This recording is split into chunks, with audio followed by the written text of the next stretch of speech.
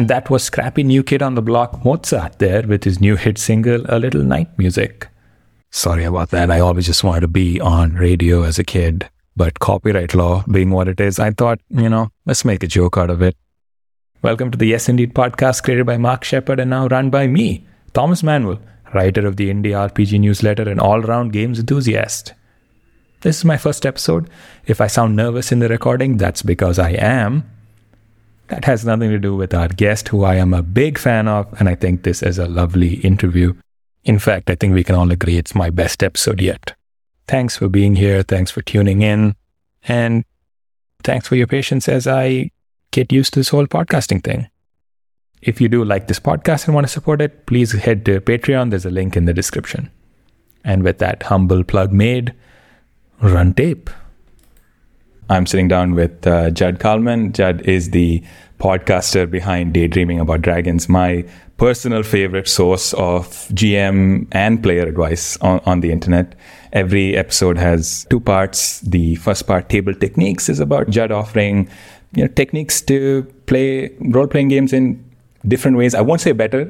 Judd is careful about these things, so I'm going to also be careful and say in different ways. And the second part of the podcast is Inspiration Goat, where a real goat recommends media to Judd, and he explains how that media can inspire your game. Judd is also the author of gaming supplements, probably most notably Dictionary of Moo, a setting for the Sorcerer RPG, which is written like an in-world dictionary.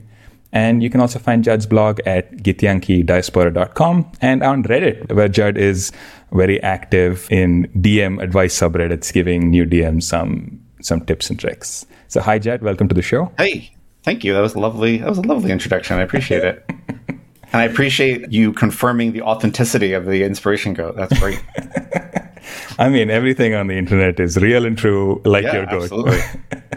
Absolutely. Yeah. I have friends who don't know anything about gaming, but wear like an Inspiration Goat t-shirt, and I love it. I love that they have to explain that to someone, and it's great.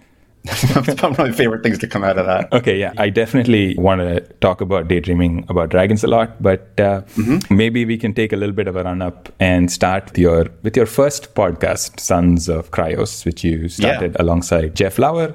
When that started, what did the RPG scene on the internet look like, and what did you want to do with this sort of nascent medium of podcasting? Yeah, that's a great question. There were about 5 other podcasts about gaming, maybe a little more, maybe there were 6, and they weren't doing what I wanted, what Jeff and I really were interested in doing. They were either very long, they were either like 2 hours long, or they were trying to kind of be the CNN of gaming and doing a lot of news. And Jeff and I were gaming a lot separately. Like we would play once a week together probably. And then Jeff had 2 other games on the side and I had another game or 2 on the side. And so I said, I feel like the strength we've got is that we're gaming a lot. So let's base the whole show on that. I don't want to do industry news. We're also in a town where a lot of gaming. If you listen to the first 2 episodes, I really thought it was going to be, hey, let's talk about the gaming that's going on in Ithaca. And then we kind of found our feet and realized, no, it's really about what we're realizing about gaming as we play. We wanted it to kind of be a little bit more interactive. We had a little trouble getting that going and having people kind of write into us. Some people did, but some people didn't.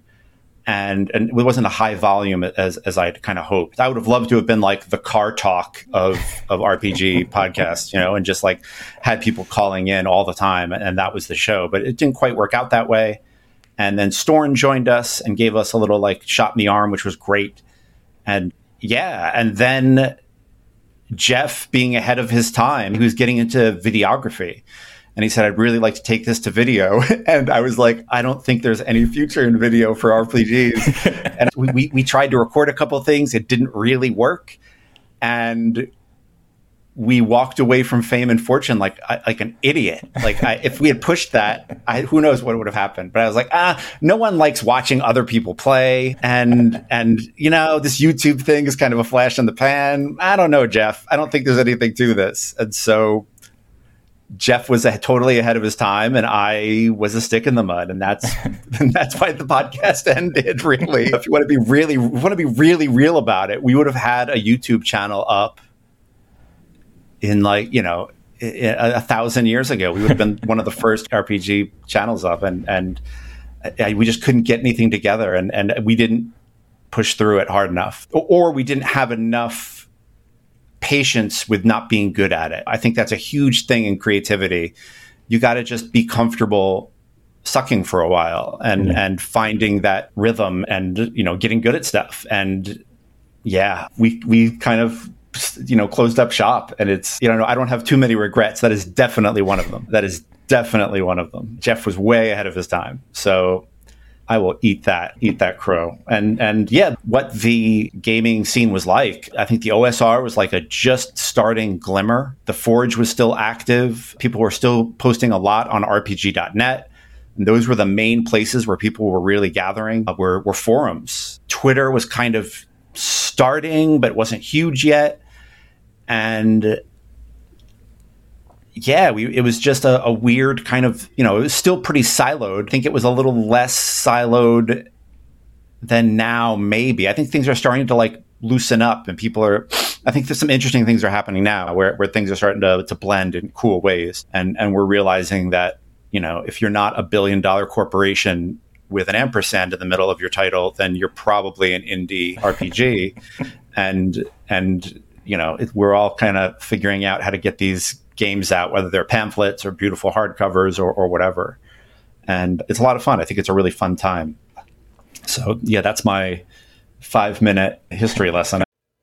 The thing I notice about daydreaming about dragons is that, when you give advice, there's this sort of softer, more reflective bent to it, where you have a specific voice, and it's a friendly voice. It's from someone who has, played a lot of games in a lot of different ways, and then just has some cool ideas to share. I think you're kind of very careful about not, seeming like you're standing on some pulpit or pedestal or whatever. And that voice is very different from the kind of standard voice on the internet, which tends to be edgier, snarkier, for various complicated reasons. Is this something that you consciously are trying to do? And if so, why? Yeah, thank you so much for noticing. It is very conscious, and it's because I've been absolutely unbearable in the past, and I've seen it. I think right now there are more new voices in RPGs and new GMs than ever in the history of the hobby. And so if we really mean that these new voices are going to bring something new, then we can't act like, oh, well, I've been playing for 30 something years, so I know everything. We've got to think that, oh, well, this person who is coming from whatever background, whatever subculture it is, they're going to have something interesting to say. And that is, I think, more interesting to me. When I hear a new podcast is coming out, when the podcaster says, I've been gaming for 37 years, I'm kind of bored. But when they say, I started gaming yesterday, I'm like, I will listen to this now. And so if we really mean that these new voices are going to bring something, then we've got to change the way we think about, GM advice, and think of it as, hey, this could all be wrong. A couple years ago, the X card was this radical notion, and now it's a handout at PAX. It's just a handout. It's just a thing on the table. And that's awesome. We've started thinking really hard about safety and how to get those conversations going. And we're not done. I don't think the X card is the beginning and the end of it. I think it's the very beginning of the conversation. I think we'll be embarrassed by a lot of it in 10 years from now. And linking it back to Sons of Kryos, whenever people would call in, our advice was insufferably the same. We'd be like, have you talked to the player about this? And they'd say, no. And we'd be like, well, that might be where you want to start. And it talk to your players became our joke. And people would say talk to your players. People would say it to me at cons and do finger guns, I want the Daydreaming About Dragons to be very much the tone I'm going for that you've zeroed in on in a great way. And I really appreciate it.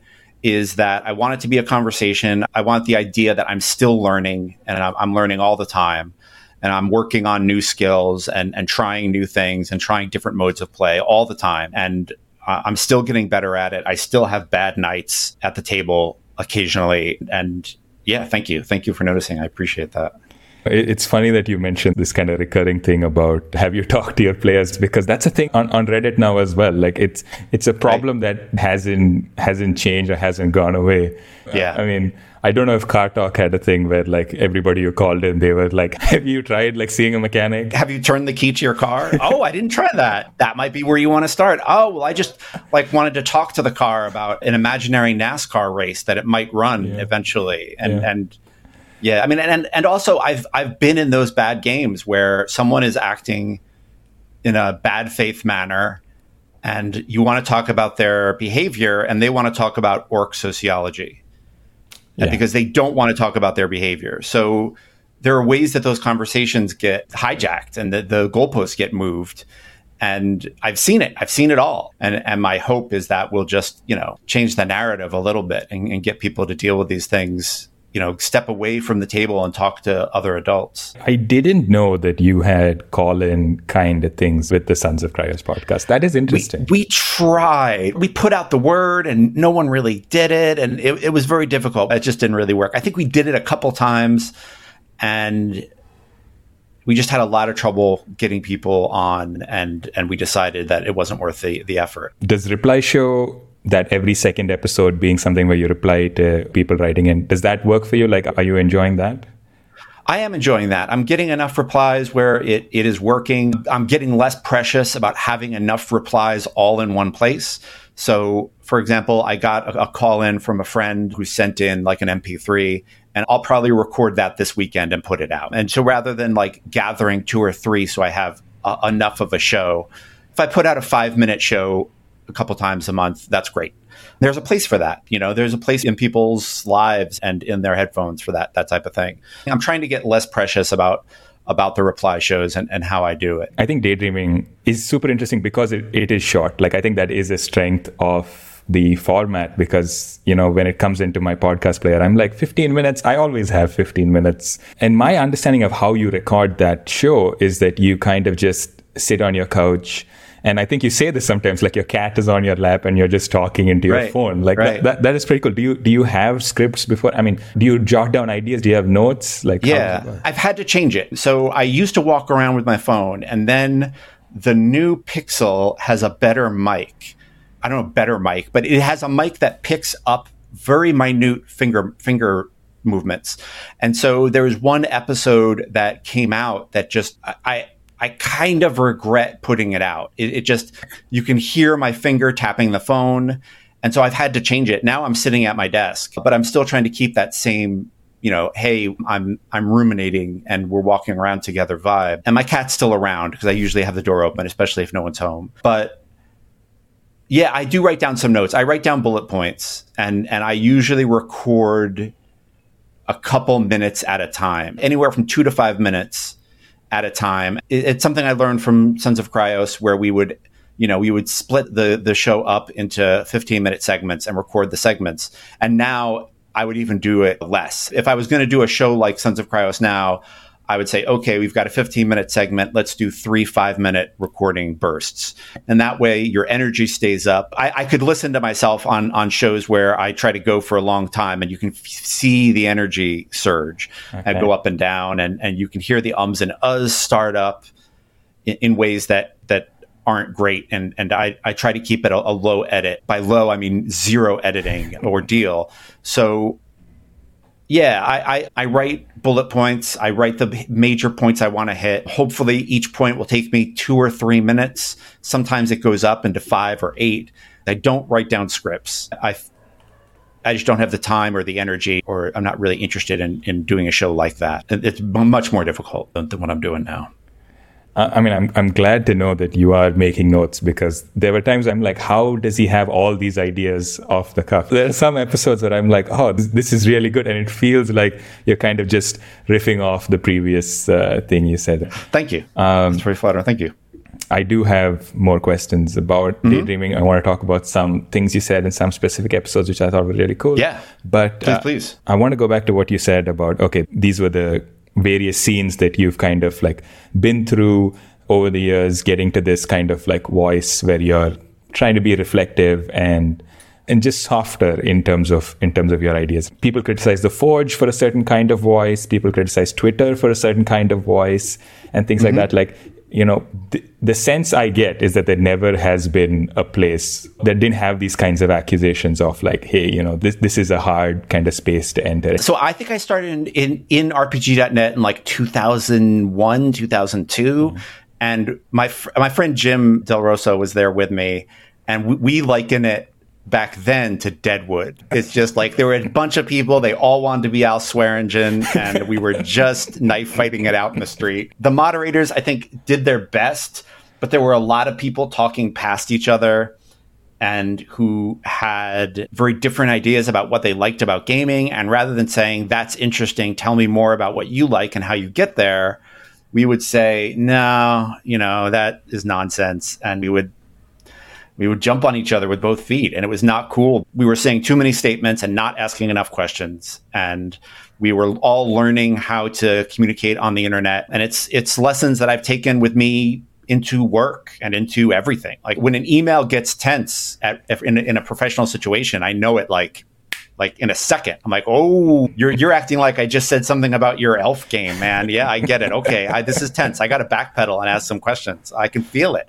So there are skills I learned there about upsetting people and how people react when they're upset digitally that I've taken with me into my life that are very valuable. It was rough. I'm sure we lost cool voices in the midst of that and silenced cool voices who were just like, I'm not getting involved in that nonsense. Yeah, I'm sure there was stuff that I didn't even notice that was just way worse than I thought. I'm a tall white guy. Like I've got it easy in this thing. And so I can't imagine like what creative, amazing people were just like, nah, I'm out.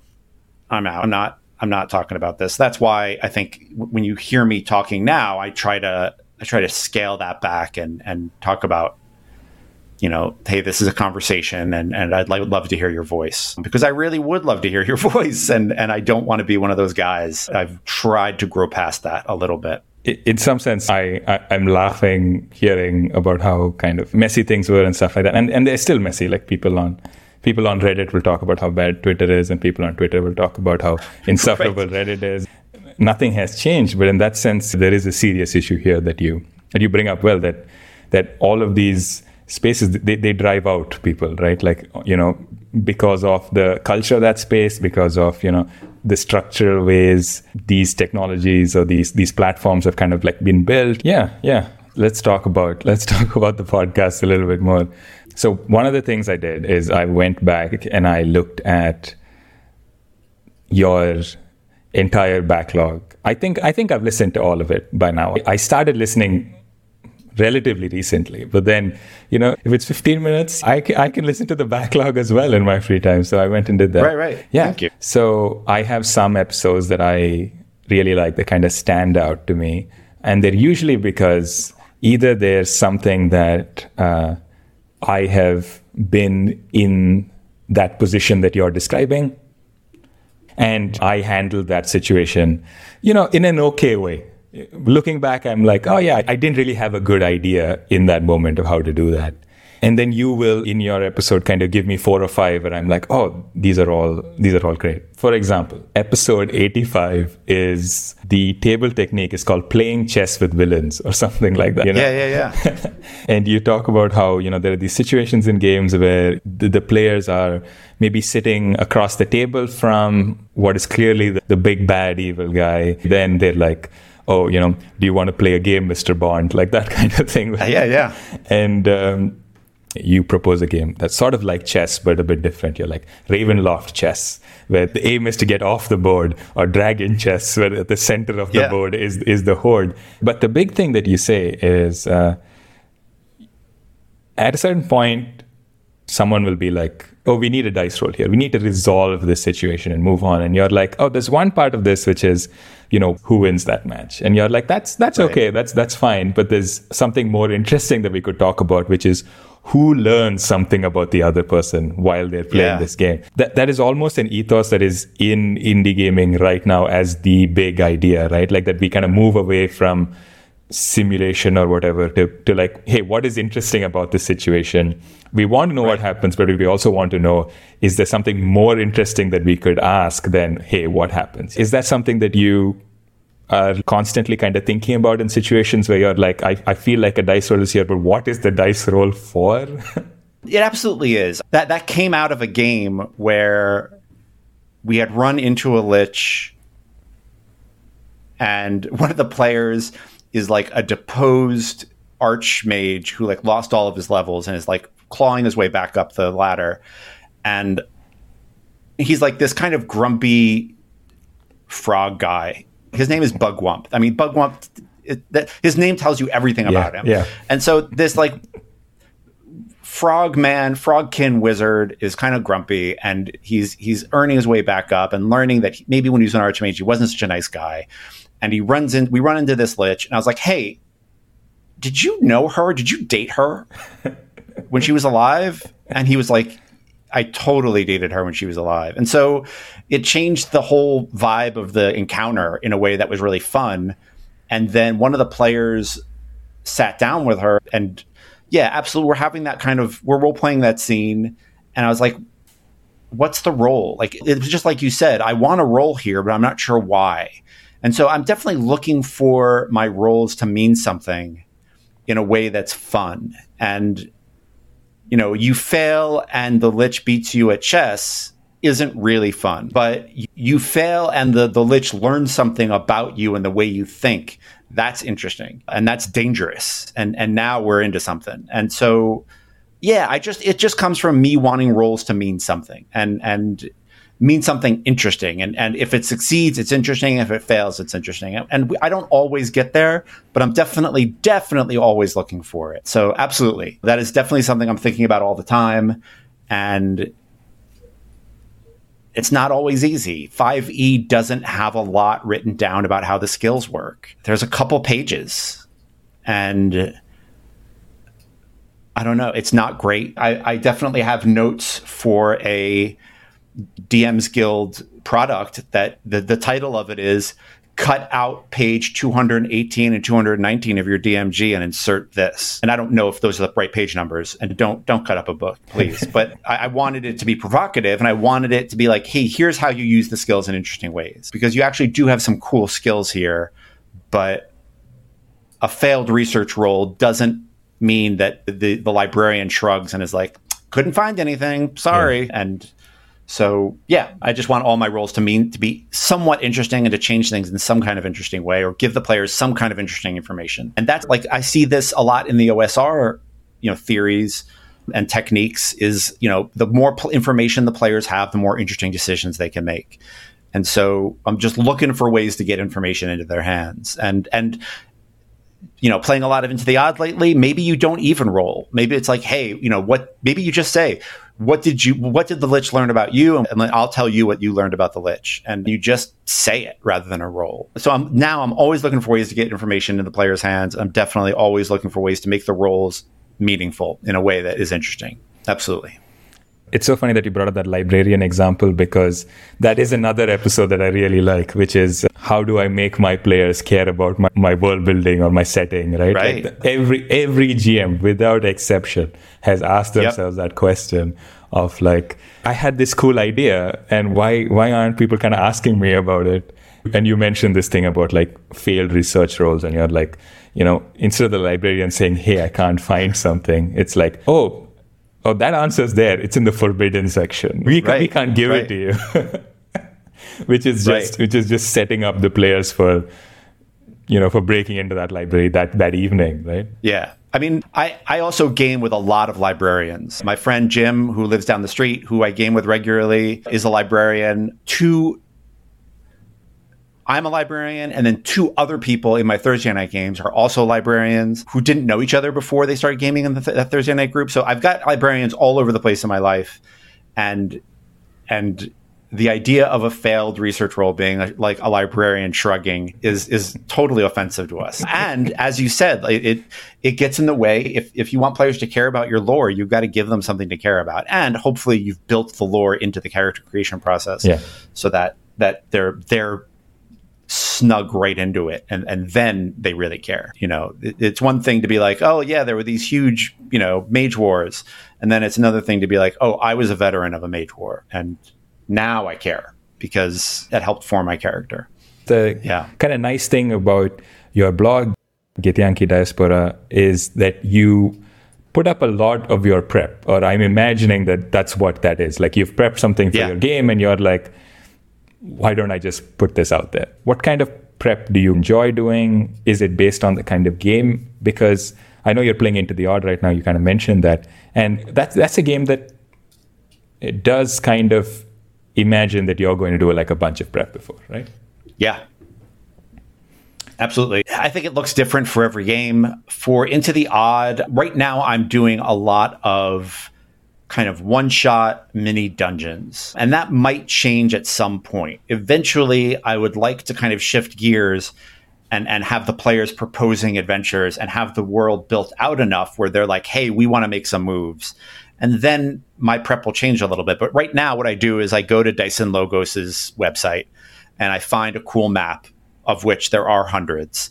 And I print it out and I write notes all over it, and then I run the hell out of it. Or I find a one-page dungeon and I run that. I love a trilemma adventures. So my prep is really like looking at the dungeon and thinking about how I'm going to describe things, what details I'm going to give, what details I'm going to kind of keep as a mystery, and really thinking about how I'm going to describe things so that the players get the sense of place without a map. I know you played a lot of Blades in the Dark, and I know you've played a lot of Burning Wheel, and now you're playing Into the Odd and 5e, and Into the Odd especially, its focus on dungeons. And I know you did a World of Dungeons game with Sean Nittner on the Actual Play Twitch channel.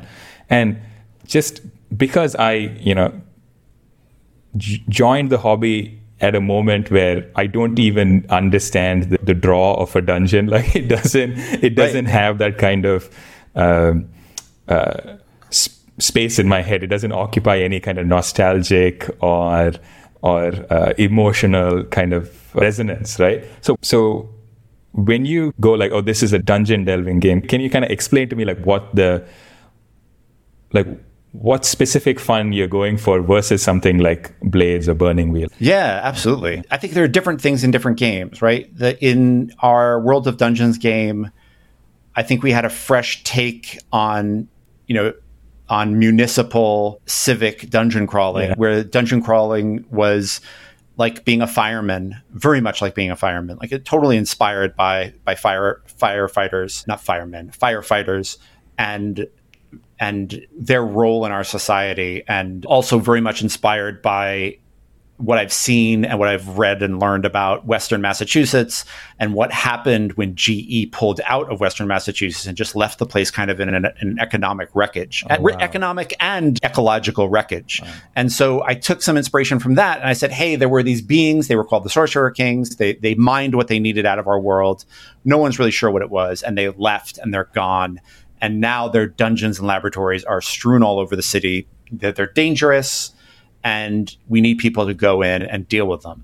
So it takes the kind of colonialism out of the dungeon crawl vibe and makes it a very different, makes the context entirely different. Yeah. And so that was fun for us. And then it just was like a day on the job. Like it was an adventurous day on the job. And we did political things to also make it more fun for us, where it was a union job. And so there was a lot of talk about taking breaks.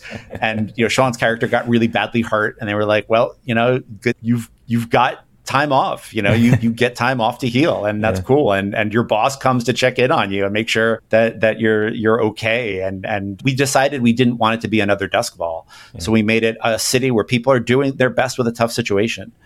So that made it interesting for us. I think it's about finding your little angles on it to make it cool. For our Into the Odd game that I'm running a couple times a month, it's really kind of by the book, dungeon crawling, with Bastion being a city with a huge dungeon under it and surrounded by weird monsters in the deep country. What we're doing to make that fun is like the Adventurers Guild, which I think could be a very mercenary. And I was like, all right, it's a cooperative. Like everybody has a say. And I think my politics just have to like shine. I have to like dig into this stuff and make it to me. And I say, you're involved in restarting an old Adventurers Guild cooperative, and all the treasure that you get gets put in a pile and goes to everyone. And that way we don't have to fight about treasure. We can just go in and explore cool stuff without really thinking about the world being a capitalist nightmare. And I hopefully will never have to GM in that game a shopping scene. If I never GM another shopping scene in my life, that'll be great. So that's my hope, is like, if I make my settings enough of a socialist progressive nightmare for a real capitalist, then I'll never have to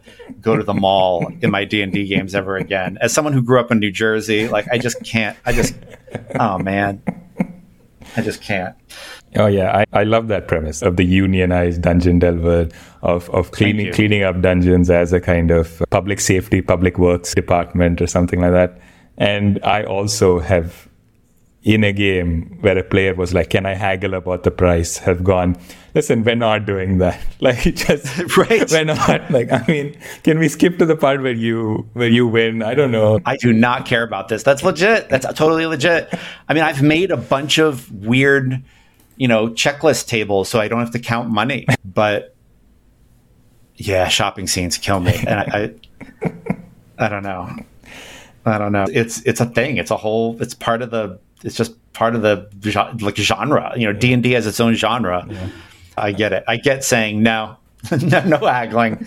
No. Okay, yeah, I've got an eye on the time. So I have 3 questions that I'm trying to point at all of my guests. I'm just interested to see, first of all, what happens when you ask everybody the same 3 questions. What kind of answers do you get? My first, regular question is about infectious enthusiasm. And it's, what's a game that you're having a lot of fun with or had a lot of fun with in the past and just want to recommend to people? I have 3 different games with kind of different vibes, and the first 2 really don't need any help from me, and everyone who's re-listening to this is going to roll their eyes and be like, yeah, Judd, we know about that. You do better. So the third one is, I think, a little obscure, and hopefully we'll get some more eyes on it. I want everyone to love this thing as much as I do. So as you said, Into the Odd has been on the table a bunch. I'm hacking it and enjoying it and want to make something else out of it. And hopefully I'll be able to come back and talk about this thing I've made in the next year. I hope 2023 we'll get something together. The other thing I've gotten to play a bunch recently with Jason Cordoba is The Between and Ghosts of El Paso. To anyone who is listening to the Yes Indeed podcast, you probably know about these games already. The Between is a really cool Victorian monster hunting game, and the Ghosts of El Paso is a really cool pre-statehood Texas, right on the border of Mexico, before there was such a thing as, when it was just all Mexico, and really great playbooks. Maybe my favorite playbooks. I mean, I think the high mark for me for playbooks is like Apocalypse World and Wander Home, and The Between and Ghosts of El Paso are right up there. They're just amazing. And look at the unseen and look at the way that game is building the vibe at the table is really incredible. And then the weird game that I haven't played yet, and I just want everyone to look at and get excited with me, is called As the Sun Forever Sets. It is a Forged in the Dark game about surviving the 15 days where the Martians, the H.G. Wells Martians, attack Earth. And you're just like trying to survive as, this kind of apocalyptic event happens. And how it ends, because we know that the Martians get a cold and then they die. But I'm just fascinated with the idea of playing a finite game for 15 days of game time and then being done. I think it's beautiful. The layout is beautiful. I just want a big, beautiful book of this thing. And I don't know what I have to do to get that kickstarted or get a publisher to take it on or something. But man, it's just stunning. So please look at As the Sun Forever Sets. It is a really, really stunning Victorian apocalyptic game about Martians attacking. Yeah. I saw your question. Yeah. Shout out Riley Daniels, the designer of that game. And yeah. I'm so glad that you called out something like this, because I have also seen that game. I have not read it cover to cover, but I have taken a look at it, and it does look beautiful, and it is really, really interesting. Like, yeah, I knew it was doing something special, and I wasn't just shouting at the moon. I brought it up to John Harper, and he was like, yeah, I'm actually asking the designer of that game questions about how they did certain layout things because they're so good. And yeah, amazing. Can't say enough nice things. Go check it out. Go give that designer money, please. Yeah. What's their name again? Riley Daniels. Yeah. Thank you, Riley Daniels. Yeah. Is there some part of your process that you can kind of break down into actual numbers and give, people who are interested in some kind of insight? Right. Yeah. So here is what I've got. I've got my kind of overview numbers on the Anchor dashboard in Daydreaming About Dragons. I consider the podcast a success. I make a little bit of money, very little, and I try to put that money back into Patreons because of, but I'm not right now because of family budgeting stuff. But that's what I try to do with it. So right now, on all time, I've got a little over 50,000 plays, 50,223. I average about 235 plays per episode. It's telling me that over the last 7 days, my audience size is about 229. That's a slow build back because I took a couple months off. There were a couple months where I had family stuff going on. I do a lot of caretaking and it takes time. And so sometimes I just let things go and I don't podcast for 6 months. And then I get back on it and I don't apologize. Like, none of y'all are paying my bills. And so I'm not apologizing to you. So like, when I let the podcast or let the blog go fallow for a while and I come back, I've heard people like, sorry, I've been gone. Nope, not sorry. Like, life has taken hold. And that's why the audience size is kind of where it is, because it was getting bigger. And because really what you need to do with these things is be consistent. And so I've got the last 2 or 3 weeks where I've put out an episode a week. I'm trying to do either once a week or once every other week at the very least. And that's where I'm at. I've got audience, about 229 people listening, give or take. My biggest episode is episode 3, which has 666 listens on it. Love that number. But like, the rest are around in the 400 and 500s. So there are like between 200 and 300 people who listen like within the first week or month when it comes out. And then there's a couple other 100 people who kind of meander through and pick it up when they can. And I get it. Like, that's how podcasts fit into people's lives. It's very flattering. It is very, very flattering that people come and hit play. But I know people are doing better than me. And I know that shows I don't like are doing better than me. Like, I've heard people say their numbers and I'm like, I don't even like your show. How are you hitting that number? I don't get it. But people are, and God's bless them. They're doing something that I either can't do or don't want to do. And being consistent is the biggest part. If you're looking at your numbers and you want to grow them, then you've really got to be consistent and you've got to be somewhat polished. And, I'm doing my best to be consistent because I know what I like about doing podcasts and what I don't like and what I'm willing to do and what I'm not willing to do. But yeah. Thank you, Judd. Thank you. That was super useful. I know everyone who has a podcast right now is nodding and going like, yeah, that's a good number. I'm totally flattered. Yeah. Totally flattered. So all those 300 to 500 people, thank you very much. I appreciate you. Okay, final question before we kind of wrap up. It's called Replay. What's a gaming story or anecdote about you playing a game that you'd like to share? If it is your game, if it is, Dictionary of Moo, that would be great. But otherwise, yeah, another game would be lovely as well. Yeah, so I thought about that. I think there's a Dictionary of Moo story that I don't think I've ever told or shared. I was at a small house con in Western Massachusetts. I think the bakers used to put it on, called Jiffy Con. It was tiny. It was a couple dozen people. One day, we'd kind of play games and then go out in the park and kind of sit on the grass, and Meg would lead us in a cool game of tag or something. Like, she was like, they're game designers, right? So they'll just be like, oh, let's play a game. Like, and then they'll make an amazing game that is lovely. The Jiffy Con was great. I miss it. But I ran a game of Dictionary of Moo, and it ended up being centered around this kind of demonic gladiator arena called Blackrock. And then where did I get the idea for Blackrock was from a friend of mine, Tom Mizorlig, ran a D&D game all about Blackrock, and the players got kidnapped and got thrown into a gladiatorial arena, and then they got free, and then they decided, we're going to fight against this arena and try to end its reign in the area. And so I wasn't playing in that game. I was in Ithaca and he was in New Jersey. And so what was cool is he would call me or email me and we would brainstorm. And I love doing that with people who aren't in my games, just, getting them into a position where we can easily share ideas and brainstorm a bit. That's one of my favorite things. So when I wrote Dictionary of Moo, I wanted a gladiator arena in it. And I asked him, hey, can I use BlackRock? And he did. He said yes. And if you look at the, thank yous, I say, thank you, Tom, for letting me use BlackRock.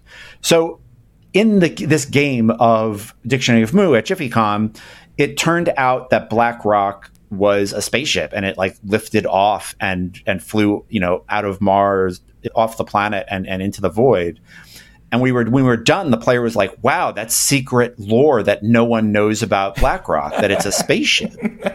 And I was like, well, I didn't know it was a spaceship. And he was like, but you wrote it. And I was like, yeah. And I didn't have the vocabulary to say, I left white space on the map. And there's stuff I still don't know about this setting, even though I wrote it. And he wanted me to be the supreme knower of all things. And it really upset him that I just made it up. He wanted that set in stone. And so I didn't have the vocabulary to say, hey, there's stuff that we just learned through play. It just became really clear to me as we played, oh my God, BlackRock is a spaceship. Obviously from all this stuff we're seeing, that's what BlackRock is here for. And I didn't know that. And I didn't know it when I wrote it. And he was really upset. He just it really kind of ruined the game for him that I didn't come in with this secret diagram of BlackRock as a spaceship. And he said, the GM should be a computer, tabulating odds and putting things in front of the players according to the logic of the world and should know everything. And I was like, I don't know, man. I don't know what to tell you. I just don't think that's possible. I don't know. I hope he found what he's looking for out there, but it was not me. I think you handled it better than I would. After realizing this person's intention, I would have gone, oh yeah, it was secret lore that I didn't put in the book because I wanted to reveal it to you in this moment. Right. Oh yeah. I was saving it for JiffyCon. I don't think I've shared that one, and I thought it was really interesting when you asked about that and the Dictionary of Moo. I don't know if I've shared that story. Not on the podcast for sure, but yeah. Thank you. Cool. Thank you so much. Thanks for sharing that story. Thanks for talking to me for the last hour or so. And as podcasters do, where can people find you on the internet? I know it's a tough question. Yeah, that is a fraught question nowadays. It's not like it used to be where it's I have a house on Twitter and you can just find me there. It's oh, well, I had a house, but there's an earthquake and there are Nazis there now? I don't know. I would say the Githyanki Diaspora, the blog is the easiest place to track me down. I'm on Mastodon. I'm Judd at Dice Camp, so you can find me there. But really, the blog, Githyanki Diaspora, all one word, is going to be the easiest place to find me at the moment. Until WordPress gets bought by a billionaire, that is where I will hang out for a good length of time. Well, that's our show. Thanks for listening in, and catch us next time where we're speaking to Noel Francis, community manager of The Gauntlet and game designer and blogger. It's a really cool interview and I'm excited to share it with you all.